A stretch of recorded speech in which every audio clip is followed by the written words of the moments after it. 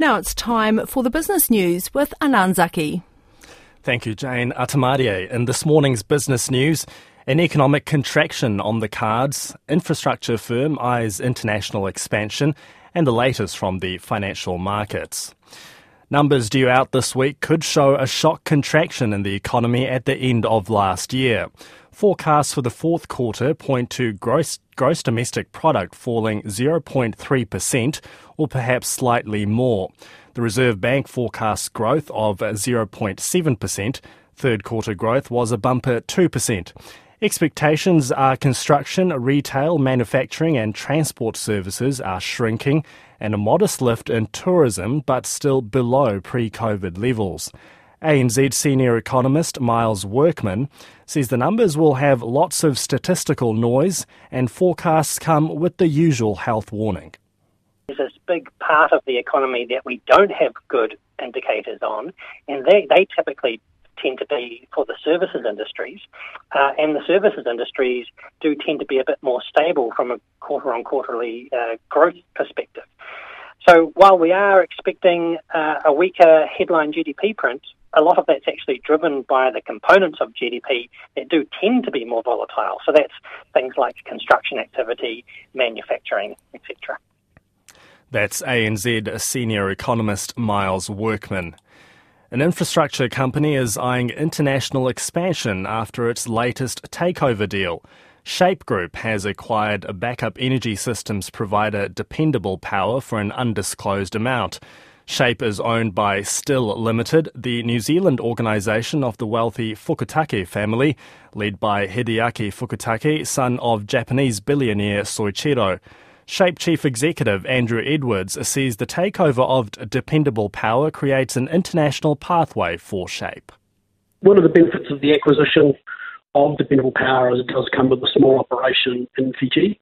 They have a registered legal entity of business in Fiji.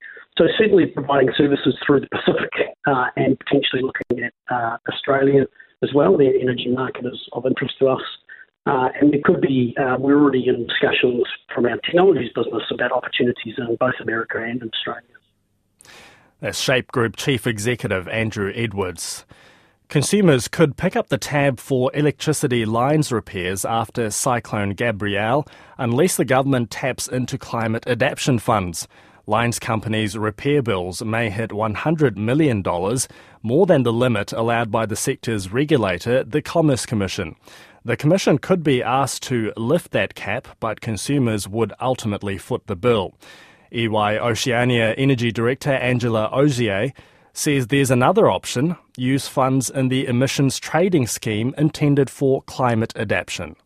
Is there a case for us to open up that to allow for companies to bid into for these adaptation and resilience projects so that that burden of future-proofing the network for adaptation, resilience and greater electrification isn't falling directly onto consumers right now when we've got a cost of living crisis and we've just got people hit by a cyclone?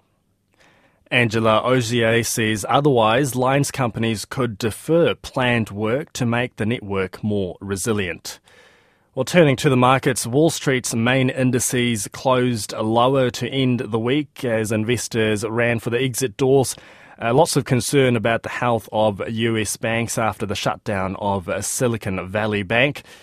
The Dow Jones fell 1.1%, S&P 500 fell 1.5%, and the Nasdaq down 1.8%.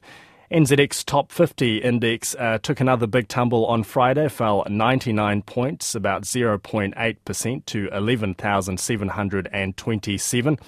The New Zealand dollar, 61.4 US cents, 93.3 Australian, just under 51 British pence, 0.576 euro, 82.8 yen, and 4.23 yuan.